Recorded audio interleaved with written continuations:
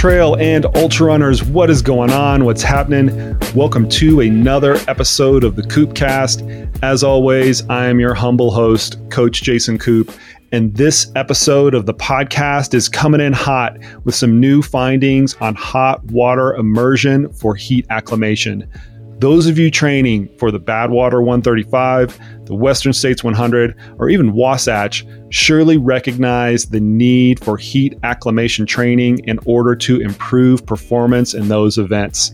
However, there still remains a chasm of practice among coaches and athletes as to what types of interventions to use, whether that be exercising in the heat, the use of a sauna, or the use of a hot water immersion bath, and even how long to use those interventions for. In addition to this, it has long been contentious amongst coaches and athletes about how stressful these types of interventions are, and I have made my opinion very clear on this aspect, that many athletes and coaches continually miss the mark when they choose to run around the mountains in their puffy jackets or use a sauna for months on end. Fortunately for athletes, more and more research continues to point out that sensible heat acclimation protocols that last days, not weeks, and interfere little or not at all with the training process continue to come out, and this podcast is a further extension of that theme. So, enter Sam Oliver and Robbie McIntyre, whose recent paper, which is titled A Comparison of Medium-Term Heat Acclimation by Post-Exercise Hot Water Immersion or Exercise in the Heat, Adaptation, Overreaching, and Thyroid Hormones. And I know that's a mouthful, but this research paper pits hot water immersion against exercising in the heat in a control group and compare those modes' effectiveness and if they have a difference in contributing to any of the ill effects of overtraining syndrome. I love how the research like this can produce simple, logical extensions into everyday practice and preparation for athletes so that they can perform at their best.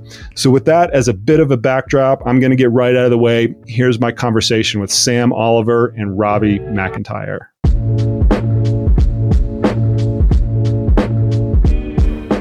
I'm always really curious to talk about a topic such as this because it's so incredibly prevalent in ultramarathon running, which is going to be our primary audience that's listening to this. Not only do we have like a number of races that are hot weather races where the environment becomes one of, if not the limiting factor.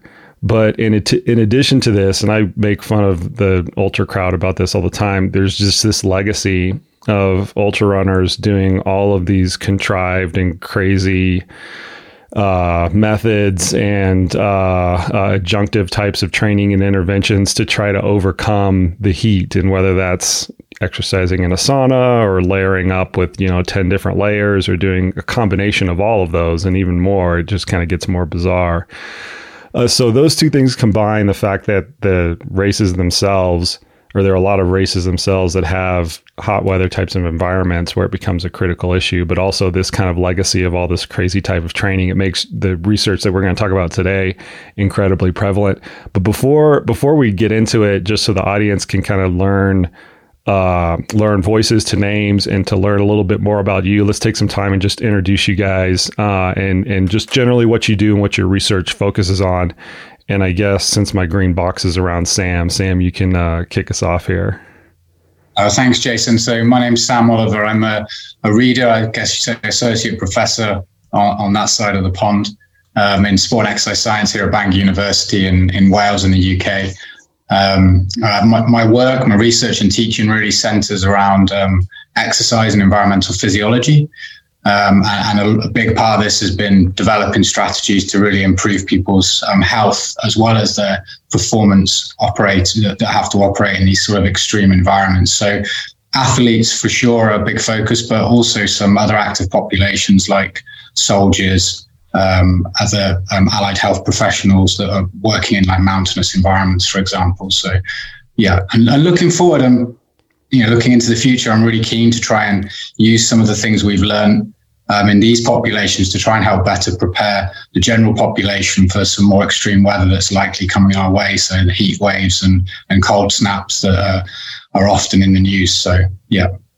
That's where we're at. And here in the U.S., we're trust me, we are completely accustomed to using our military personnel for these types of for this type of research. They're great guinea pigs and very willing guinea pigs to put them in extreme types of environments. And just where I live in Colorado Springs, Colorado, there's actually a kind of a plethora of that because we have the mountains and we have the cold and we also have the military bases here. So a lot of that research tends to emanate just really proximal to where I'm living. So I'm sure you can appreciate that. So let's continue on. Robbie, you want to introduce yourself real quick? Yeah, thanks, Jason. Thanks for having us on. My name's Robbie McIntyre. Background in exercise physiology, and last year I've completed my PhD, which specialised in heat acclimation, so comparing different strategies to prepare for exercise in hot environments. And that was partly funded by Bangor University and the Ministry of Defence. I'm now a lecturer at St Mary's University in Twickenham, London, where I lecture on exercise physiology. So the paper that we're going to discuss, and that'll eventually spider out into some conversation because it's always important to discuss the literature. The link to this will be in the show notes for the listeners, but the title of it is a comparison of medium-term heat acclimation by post-exercise hot water immersion or exercise in the heat adaptations. And I think the critical piece of this that is unique in this space is overreaching in thyroid hormones. And I want to center a little bit of the conversation around that because as practitioners in the space, one of the things that we are very consciously aware of is that whenever we put an athlete through a heat acclimation protocol, there's this push and pull and give and take between the training load and the heat acclimation additional load that is put on that athlete. And we're always searching for this Goldilocks type of scenario to where we can maintain the training load as much as possible because we realize that that's incredibly important. But we also want to add on some type of intervention that is going to have an effect, either an altitude type of effect, or in this case, an effect in hot weather environments. And I'm not aware of a lot of research that can kind of like quantify like how stressful the heat acclimation part of it is. We recognize that it's stressful. We were either in a passive environment or an active environment. And one of the unique traits of your research in particular was trying to kind of aim at like how it might be additionally stressful when you're just adding these types of interventions on, and is there a way to actually do it more effectively? So either one of you can kind of take it from here. I want to first just generally describe the study setup in terms of who you were looking at and the intervention that you were putting them through, and what specifically you were looking at with the subjects. Yeah, I'll go for this. So we recruited recreationally active males, and that was to sort of be equivalent to like a military personnel, like military recruits who are often most at risk of exertional heat illness and these sort of performance decrements because they haven't maybe been exposed to that sort of heat before. So that was our study population, and what we were doing was comparing conventional exercise heat acclimation intervention with a more novel post-exercise hot water immersion approach. We've previously seen adaptations from post-exercise hot water immersion over the short term, so looking at 3 to 6 days. But what we hadn't investigated yet was extending that and seeing whether extending the 6-day post-exercise hot water immersion protocol to 12 days would lead to greater adaptations, which is often reported to be the case with conventional exercise heat acclimation interventions. So we wanted to extend the protocol to 12 days and assess heat acclimation adaptations and compare those between post-exercise hot water immersion and exercise heat acclimation. And as you've said, we wanted to also look into maybe if we could elucidate some of the mechanisms behind the adaptations from heat acclimation. So we set about trying to measure thyroid hormones, and we also were quite interested in looking at the overreaching element to it as well and comparing it between those two interventions. And for the audience, just as a little bit of a clarification, I think we need to be a little bit more specific on what the exercise heat acclimation, or the traditional way, as you were calling it, of heat acclimation, what that actually means. Like, what were the athletes actually doing for that? Are they exercising in the heat? Are they overdressing? Like, how did that actually look in this paper? Yeah, so we wanted to sort of replicate normal guidelines, which is just to exercise in the heat. So normally what athletes would do is to travel out to hot country and complete like a training camp there for a week, 2 weeks, and then travel back home. Or they could also travel, exercise in an environmental chamber, which is like a hot box sort of idea, where you can control the environmental conditions, so increase the temperature of the room and exercise there. So what we did was the participants would exercise at a submaximal intensity for up to 60 minutes in the first 6 occasions, 75 minutes in the next 6 occasions, in 33 degrees heat, 40% relative humidity. That's hot. Yeah, a lot of sweat. A lot of sweat during the protocol. Okay. Sam, anything you want to add to that?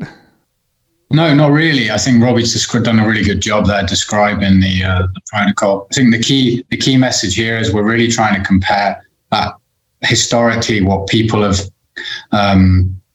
thought of as being the kind of optimal, kind of prolonged 12 days, 2 weeks of exercise heat acclimation, whether that be in a chamber or whether that be in a natural environment, to this new form of that's maybe more practical of exercising in a cool environment, but then taking that hot bath afterwards to try and act as a additional or different heat acclimation strategy. So that's the real. Was there any reason that you guys were using hot water immersion as opposed to a dry sauna? So it comes from background studies. So Mike Zaralu and Neil Walsh, Jessica Mee released a few studies a few years ago from 2016, 2018, 2019, looking at post-exercise hot water immersions. So we knew from those studies that it was effective in recreationally active and endurance-trained individuals. So, and the results looked really promising. So we thought that was a good option to go with. Yeah, I'd add on to that one there, Jason, that it is from that practical sense. I guess a sauna, you need that sauna environment. Not many people are lucky enough to probably have a sauna at home, but most people have a bath or something that they could, a tub or something that they could fill with hot water and sort of recreate this in their own environment. So from a practical perspective, it probably is more practical than like a sauna type strategy, certainly much more practical than having a thermal or environmental chamber for you to do this. Excellent. Yeah, excellent. And I've seen, we've used both of those methodologies in practice. And I would say the balance of it always comes out on Sam, just what you were mentioning. What's the most convenient for the athlete, right? Because when you try to tease out the differences from a physiological point of view or from an outcome point of view between those two methodologies, you kind of get into this hair splitting type of competition. And you've got to go back to, is it easier just for the athlete to fill up their tub with hot water, boiling water, some sort of combination of those two, or drive to the gym, get in a dry sauna, go from their car to the gym, get in the sauna, come out, and then kind of go on with their day? That's a whole, hour and a half, right, of additional time that's kind of evaporated. So I think your point from a convenience perspective is actually really well taken. I want to get into some of the overtraining component of this particular paper that you guys wanted to study, because I think this is one of the things that makes this relatively unique in this whole heat acclimation space, and also brings us back to the question of from a practical point of view, what intervention is going to be best, what type of intervention is going to be best, depending upon the situation of the athlete. So what were you measuring from that perspective, and why did you choose to measure those markers? So we looked at a number of different measures, including sleep, cognitive function, and what else did we measure, Sam? Well, you did the performance test itself, right? So the exercise test itself is pretty much considered one of the sort of methods to be able to try to tell whether someone's not performing as well. Blood lactate is sometimes kicked around as potentially as a marker in relation to the exercise capacity. That was also assessed as well. And mood, of course, which is probably the most simplest, most practical way. And I'm guessing, Jason, as a coach, and I'm guessing you probably get most from speaking to your athletes and finding out how they're feeling. And probably that's the biggest indication if you ramped up their training a bit too quick, or it's been going on for too long at a high level. And then really, in my understanding of the overtraining literature, not specifically of heat acclimation, is that mood is probably one of the most sensitive markers. So Robbie did a good job in assessing that in the participants in this study as well.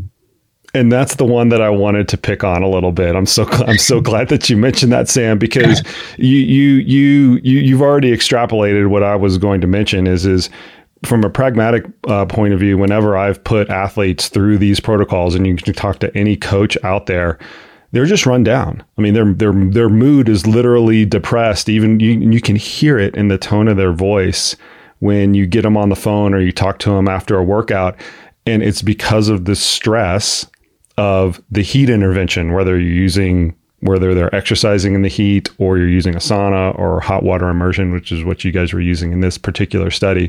And so I'm so glad that you guys tried to encapsulate that as well, because it's a sentiment that we've had in the coaching world for a long period of time, but we've had a tough time like scientifically explaining it, or scientifically kind of like moving through, is this actually something, or are we kind of biasing it with our own, through our own lens and through our own experience. So let's start to move through the results, and you guys can direct on what you think were the most important things from and the most powerful things from the actual research itself, and then we can kind of discuss what those mean for the athlete. So Robbie, I think you'll probably take the lead on this piece of it. What within the results of the actual study did you kind of find like the most important that athletes should actually start to pay attention to? So for heat acclimation, a key adaptation would be a reduction in end exercise core temperature. So that's core temperature. We used rectal core temperature, which is gold standard. But yeah, core temperature at the end of submaximal exercise in the heat. And that adaptation really lends itself to performing in the heat, because that tends to be the limiting factor. When you reach a core temperature of 40 degrees, then you're starting to go into heat stroke and your performance, heat exhaustion, that sort of thing. So that's like a key adaptation to heat acclimation, and it's one of our key results from this study, a reduction in end exercise core temperature and resting core temperature as well. So we saw quite large reductions following 6 and 12 days of post-exercise hot water immersion and end exercise core temperature and resting core temperature. And it was a significantly greater reduction in both of those from just exercising in a temperate environment and then exercising in the heat as well. So that would be our main one, I think. Sam, do you want to tack onto that? Yeah, only to maybe point something out, which is maybe in comparison with some of the previous studies that, as Robbie rightly pointed out, were led by Professor Neil Walsh and Mike Zuralo, the earlier papers in this sequence of studies. One of the additional things that we did in this study is we started to look at not just core temperature, but also the whole body's temperature using a metrical mean body temperature, which is mathematically derived from the peripheral skin temperature and the core temperature combined. And in this paper, we actually showed that was also reduced the whole mean body temperature of the individual more after post-exercise hot water immersion in comparison with the conventional heat acclimation strategy. And the reason why I picked that up, you might sort of say, well, Sam, it sounds like you're splitting hairs, core temperature. Yeah. So I'll pick that up a little bit more. As the way I like to think about it is that if we just focus on core temperature, we might be missing the total benefit of interventions, whether that be heat acclimation or some other form of preparatory strategy for people they're going to go and exercise in heat. So if we take another one, say like ice slushy is one that some people have knocked around. So you take your ice slushy, it drops your core temperature, but I'm not aware of whether that's really going to have any effect on your periphery, whether that's actually going to reduce the whole body's temperature. And I think one of the really additional steps in this study is we've shown that post-exercise hot water immersion leads to a reduction in the whole body temperature, which if you think about it, when you start to exercise, if the whole body is cooler, you've created yourself a greater ceiling, before you heat up to those higher core temperatures. And there's although it's somewhat debated, some people actually argue that it's not really core temperature alone, which is the limiting factor for exercise performance in the heat. It's actually a combination, and maybe just as important to think about skin temperature and how hot our periphery is when we think about what causes us to stop exercising. So, like I said, I think that additional bit of information, it might be missed when people read the paper because they don't quite get the subtlety between assessing the core versus the whole body temperature. But I think that additional bit of information is really suggests to me even greater benefits really of post-exercise hot water immersion than perhaps we've previously appreciated in the earlier work. Yeah, I think that's super important because I remember when everybody jumped on the ice slushy bandwagon for, it seemed like a 6 or 18 month period of time when that initial research came out. And then we all took a big step back and said, wait a minute, maybe this doesn't have as big of an effect as we thought it did. And then maybe in certain conditions, you're actually being counterproductive to what you're trying to do because the cold that you're ingesting is so highly localized in one area of the body. And not to say that you can't combine an ice slushy with other types of cooling interventions, but a lot of people, in my opinion, my professional coaching opinion, got blinded to utilizing one as kind of the sole sword in that fight that they were having against the heat, and not realizing that there are other things at play. So the salient point though with this particular study is what you're trying to communicate, that I'll reemphasize, is maybe with any type of heat intervention, we should appreciate both the reduction in core temperature as well as the reduction in total body temperature, and perhaps hot water immersion can affect both of those, which is a larger benefit than just the core temperature reduction. I'm going to take a moment and let you guys regroup here and direct the listeners to a previous podcast that I did with the U.S. Olympic Training Center's Lindsay Golich, who's been a colleague of mine for a long period of time and has done these core temperature studies on any number of different athletes. We had a great conversation about that and the specific protocol that she uses there at the training center to test core temperature increases with all of these types of athletes. Y'all go and check that podcast out if you want more information on how they actually test this in the lab and some of the protocols that are actually used, which is slightly different than you guys' protocol, but it's going to hit the general gists. So we'll move back to Robbie here. We've got this core temperature change, right? Which is to be not to belittle the research paper, but it's kind of a no duh, right? That's what you expect. There's a lot of literature to suggest that any of these types of heat interventions are going to have that type of effect. Let's roll it down a little bit more. What else did you find that was interesting that might be important to athletes? We also saw a reduction in, it's maybe another obvious one, but also saw a reduction in perceptual or an improvement in thermal comfort in the heat after post-exercise hot water immersion.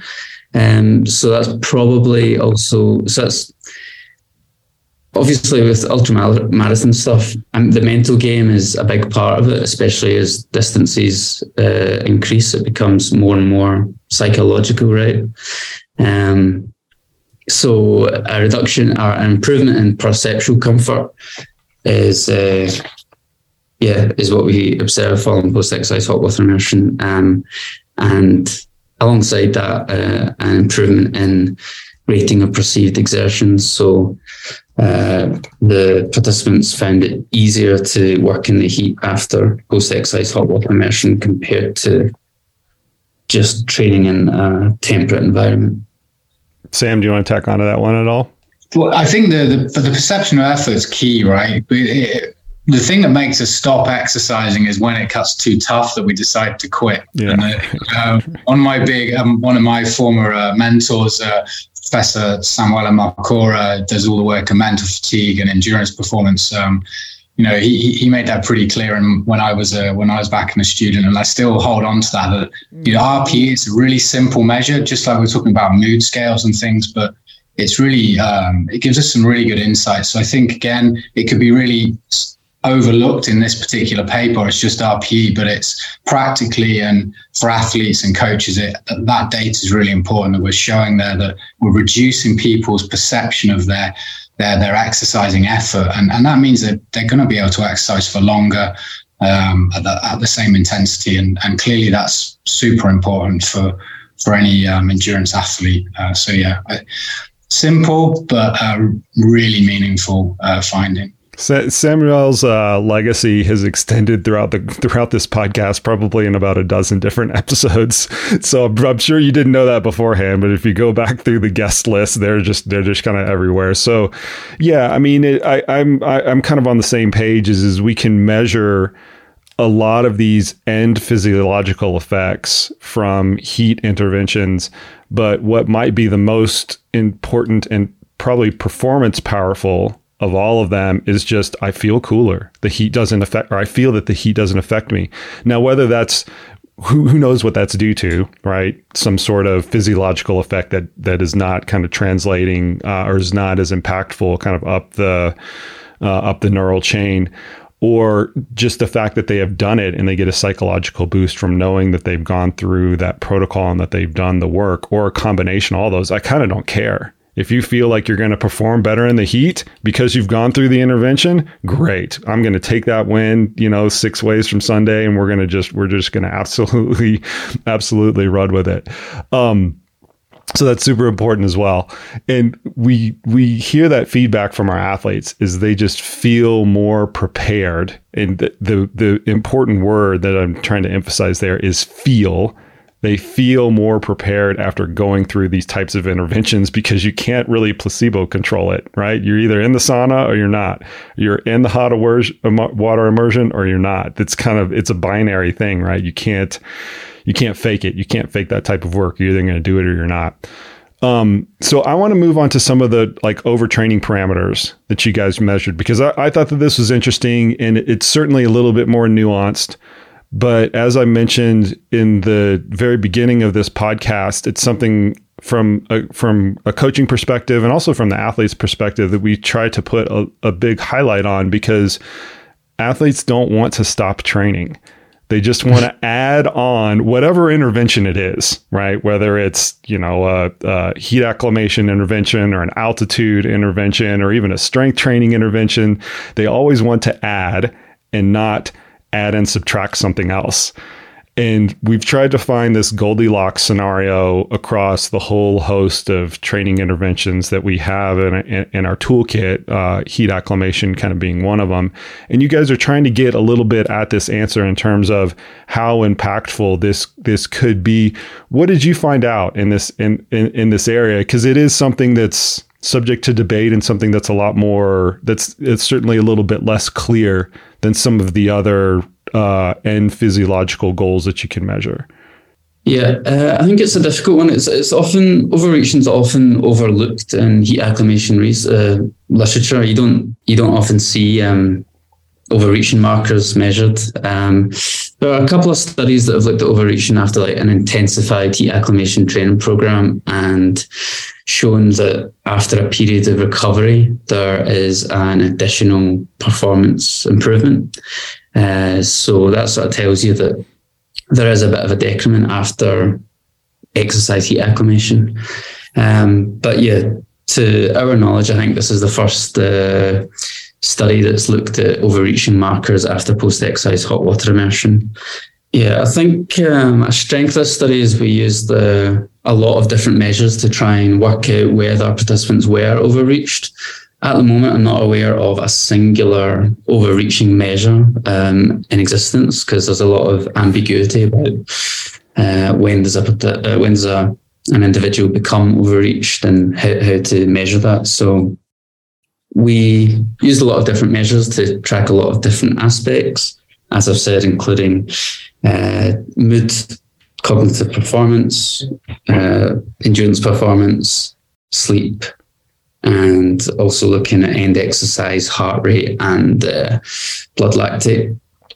And yeah, after 12 days of post-exercise hot water immersion, 12 days of exercise heat acclimation, and 12 days of exercise in temperate environment, we found that there weren't actually any differences between those interventions in terms of overreaching markers. So that sort of shows you that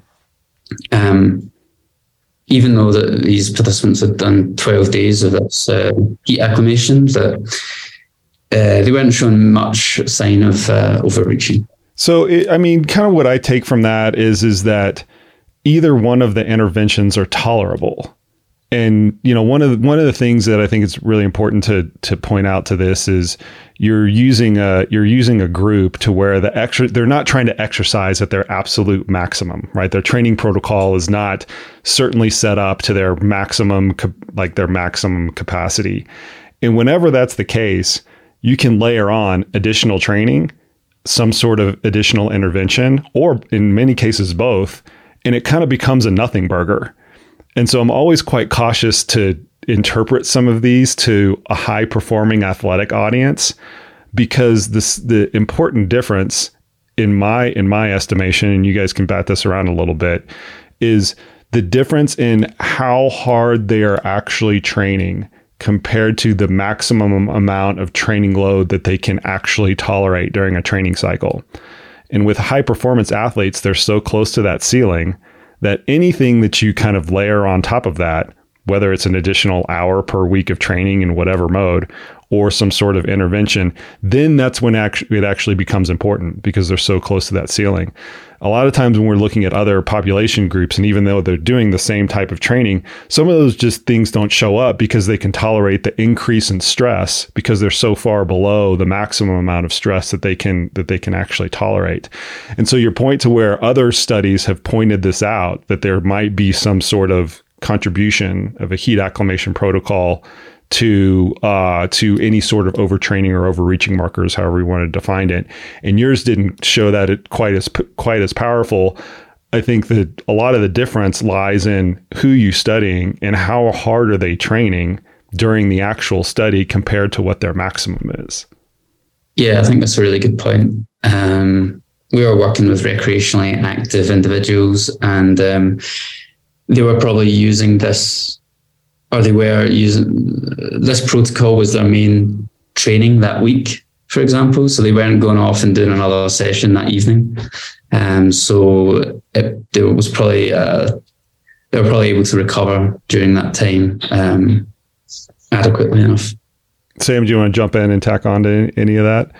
Yeah, the only thing I would say is I agree as well, Jason. I think that understanding the merit of post-exercise hot water immersion in really elite athletes, perhaps we don't have the hard evidence on that, but I think some of the earlier studies by Zeralu, the first author, in that study there is some data there in some people who are more endurance trained that their VO2 max escapes me. Maybe Robbie can remember how fit those individuals were in the endurance trained group, but they were pretty well trained and doing pretty reasonable number of hours. So there is evidence that the post-exercise hot water immersion strategy is effective in more than recreationally trained athletes, not maybe in world class or super elite types. We haven't got that evidence yet, but certainly in fitter individuals. And I think the only other bit I would tack on is that, remember that the exercise intensities were individualized in each of these studies. So they are a percentage of their VO2 max. So in application in really elite runners, I don't see why we wouldn't think about prescribing it in that way. I guess the only and then I would say that it might be effective and we would avoid the overtraining potentially in that group. I guess for you, Jason, it's about, is that enough intensity? Are they happy with that? Or do they do the strategy and turn around and say, I just didn't feel like I was running as hard today. I know it was in the heat, but I kind of wanted to run harder. Is that starting, am I losing something else from my training? So I think having a look at that it could be individualized is what I'm saying. And I think it could be it could be just as effective in more, in higher level runners, cyclists, whatever, you name it. But we probably just need to keep that in mind, really. Yeah, because the tendency of most athletes, I guarantee you this with 20 years of experience doing this stuff, is they just want to add and not substitute, irrespective of the intervention or whatever type of training that you're introducing. They want to add it to what they're currently doing, right? I mean, it kind of goes back to the original concept of progressive overload, right? You always want to keep overloading the body, overload. But with really good athletes or really experienced athletes, you're kind of at the top of how much you can load them. You're just, in a lot of senses, training becomes a game of how you organize the load throughout certain periods of the year in just a smarter fashion, maybe not in a more fashion, just in a smarter fashion. And this becomes one of those elements where you're adding a particular type of load. But in almost all cases, except for the cases where your athlete is kind of like, for whatever reason, maybe they're injury limited, right? So they're undershooting their maximum load. That would be a case where in your research actually would be a very good proof point of this, to where you could just add the load on top of it and there's probably no consequence. But it's when the athletes are at the maximum amount of their load, that's when it gets really tricky in adding any additional load, whether it's heat acclimation, altitude, strength training, whatever you want to add. So anyway, my encouragement to athletes is to just look at how close they are to their maximum and see how much they need to take off the table. Almost nobody wants to do it. I could tell you from a practitioner's point of view, it's a total arm wrestling contest to get to people to reduce 3% of their volume to add on heat. I mean, it is a really, really, really big fight. I think one of the things just coming in there, just to sort of come to me whilst we're talking about that, is one of the other really neat early findings from 2019, one of, again, Mike's earlier papers, is he showed that this heat acclimation effects from post-exercise hot water immersion last for at least 2 weeks.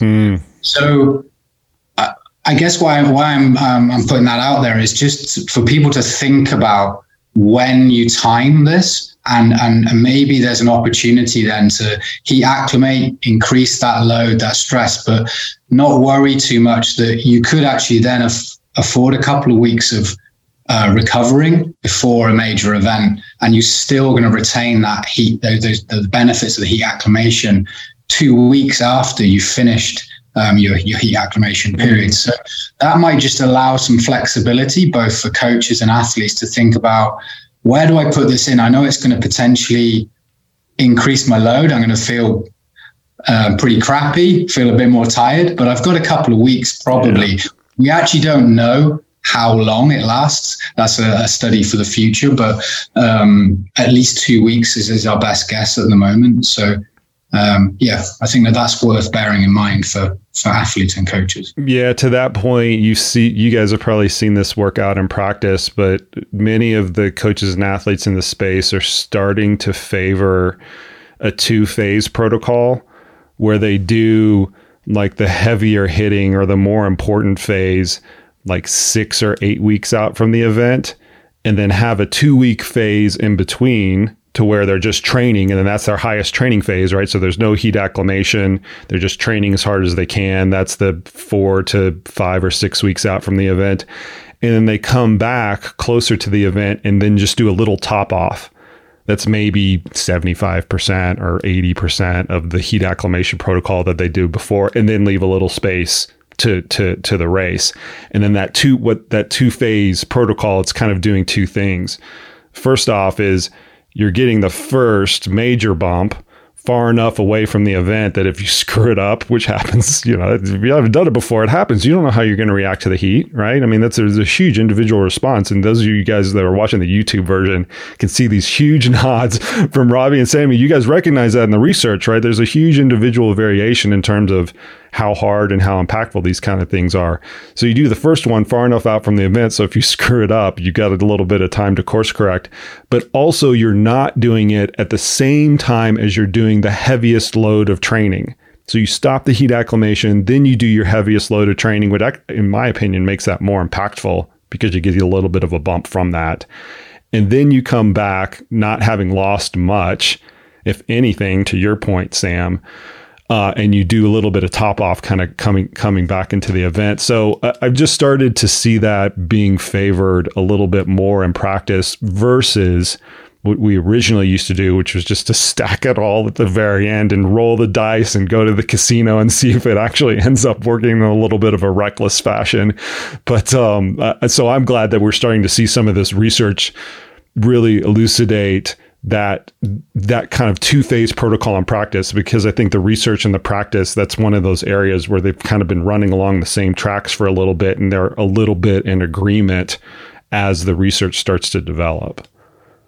I'm gonna end this. I'm gonna put you guys on the spot a little bit, since we were talking about the pragmatic points of it, and you guys can coin flip on who takes this one first.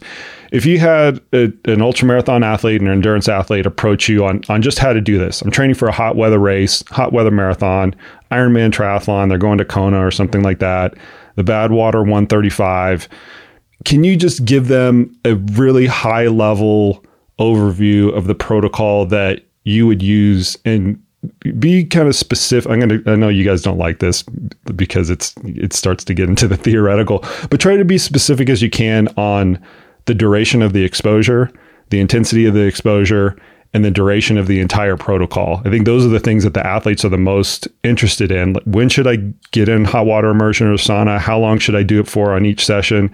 And how many total consecutive days should I actually do it for? Are there any just generalized protocols that you can throw out to the audience based on your research and experience that the audience can draw from? Robbie goes first. So looking at like a single session, I think you'd start off with like an easy training session to get that initial rise in core temperature, and then you're trying to get into the bath as soon as possible after you finish that training session.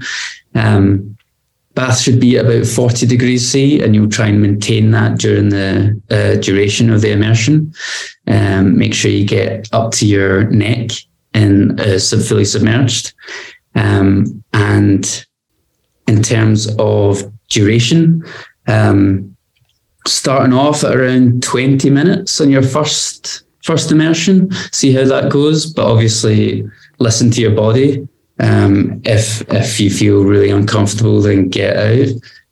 You don't want to put yourself at risk, because as soon as you stand up, if you've ever stood up quickly after being in a bath, you'll notice you get a bit of a head rush.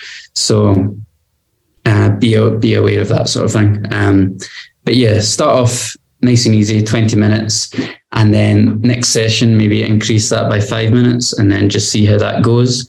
And then in terms of the protocol duration, I think you're pretty safe going with 6 days. We've got loads of evidence supporting 6-day immersion. We have shown nice adaptations after 3 days of post-exercise hot water immersion. But as you've said already, it is very individual.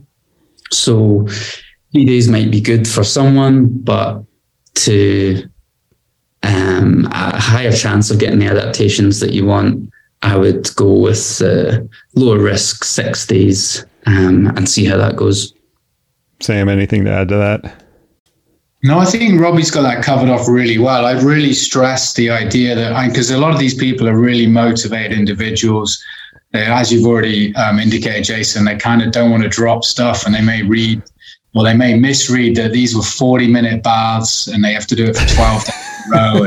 And although some people do get to those sort of lengths of 40 minutes after a number of days, it's really important in that first couple of days to moderately exercise. You're not coming in absolutely cooking hot after a really high intensity session and jumping into a bath, which they then go, I'm going to make it hotter still. If it was 40 degrees was good, surely more is better. So it's really a case of following the advice of moderate exercise, 40 degrees for the bath, monitor it, look for, maybe up to 20 minutes on that first immersion, but see how you get on. If you're starting to feel like I can't stand this heat, you need to be thinking to come out even earlier than that and build it up over a few days. And if you can have somebody who's in and around supervising, even if it's your partner or whatever at home, I think that's advisable as well, because probably the biggest risk here is as you get up, your legs are all dilated, your blood's in your lower legs, especially fit, trained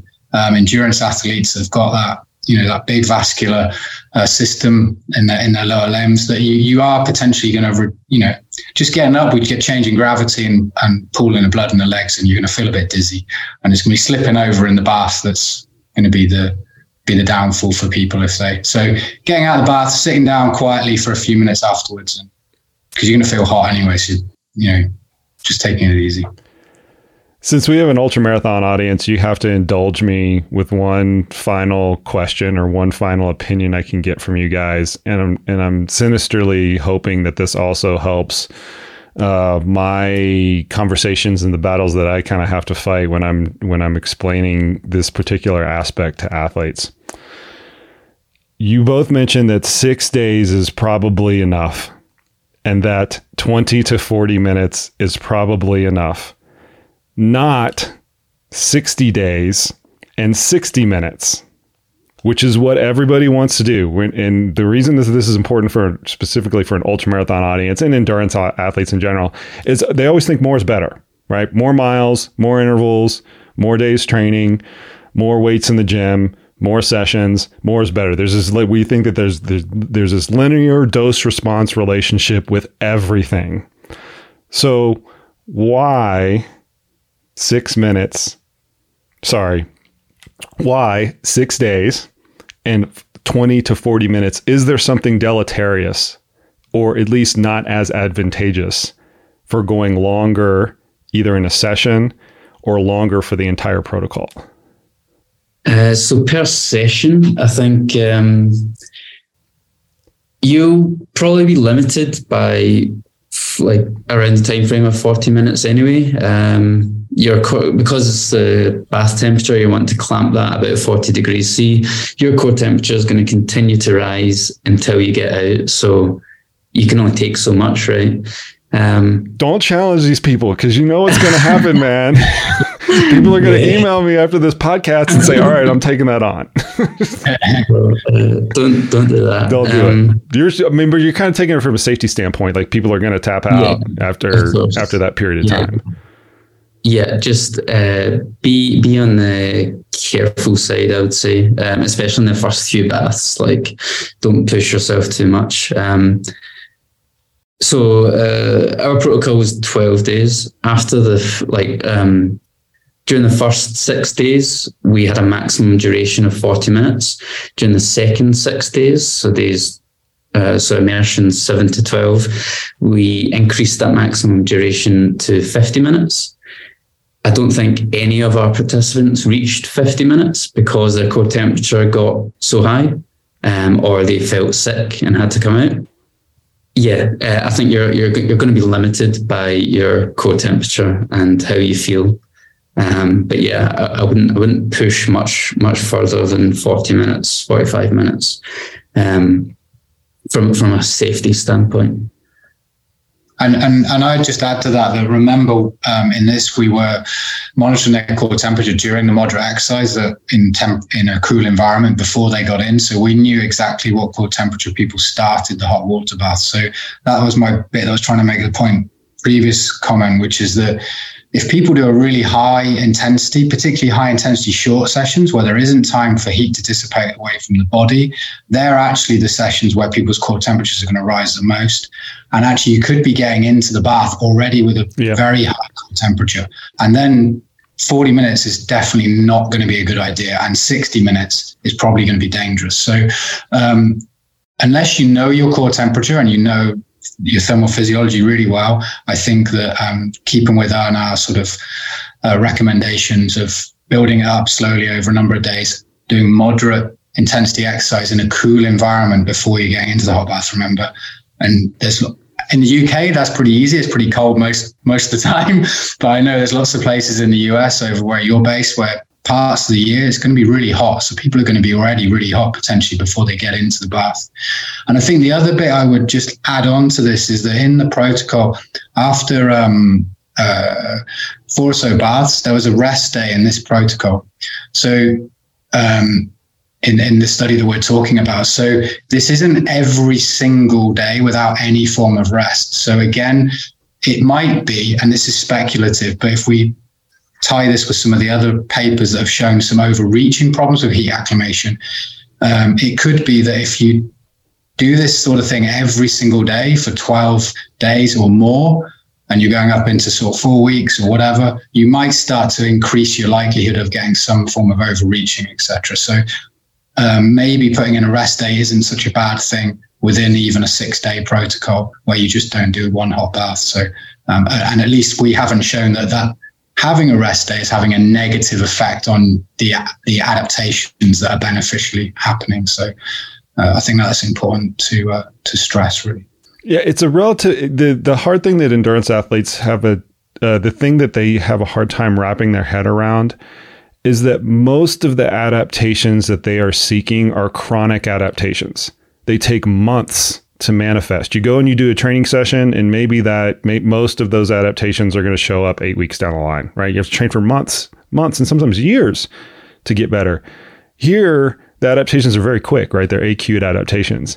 And so the tendency for endurance athletes is to think, once again, more is better, longer duration is better. If I do this more consecutive days, it's better as well. But all the literature is indicating that there might not only be a negative effect with doing it too many consecutive days or for too long of a period of time, but also you can get like 90% of the maximum amount of benefit that you can study in a relatively short period of time. And that's kind of what I come down to, is like, I'll leave the other 10% on the table because I don't want to spend another 30 days or however long that's going to take actually introducing this intervention and disrupting the training process and on and on and on. Leave the last 10% on the table. I can get the first 90% in whatever, 6, 8, 9 days, whatever, however you want to call it, and just call it good.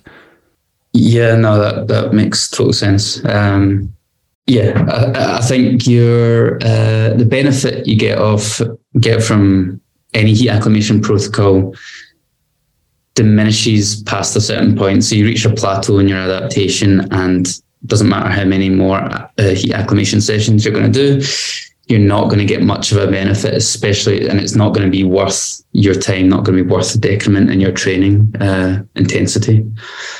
And could potentially lead to overreaching as well, as we've talked about. I think that that's a perfect way to leave it. Get enough dose and then just call it good at that point. Thank you guys for this work. Like I said, I've really appreciated it. I love it when I start to see like little nuances in the acclimation interventions and also how we study the effects of those interventions. And you guys did a brilliant job putting something together that's practical for a lot of people, not just athletes, that are undertaking these things. We'll leave it with, where can people find more about you and the work that you guys are doing? Sam, you can go. Obviously just Google me, Sam Oliver, Bangor University, UK. There's a bio, and feel free to reach out. The email address is there, and I'd like to, particularly interested actually to hear like questions and things, and from coaches, runners, and athletes, because I think often those are the sorts of things that really stimulate the minds of people like me that spend more of my time writing and doing science. But actually, you guys come up with some really good questions. And something you said earlier on there, Jason, that there's some of this research is starting to sort of support some of the thoughts we had. And often I think that science, we're always playing catch up, I think, with some coaching ideas and things. And eventually we help to sort of support some of those things. So we need the questions from you guys to keep us in jobs. I've always presented it as coaching. We need to make reasonable extensions of the research, because we're working with humans in an infinitely complex environment, and science is trying to do the opposite, right? You're trying to take that infinitely complex environment and narrow it down to a few or several types of parameters. And because of that conflict, once again, we're trying to logically extend what you guys are doing in the field.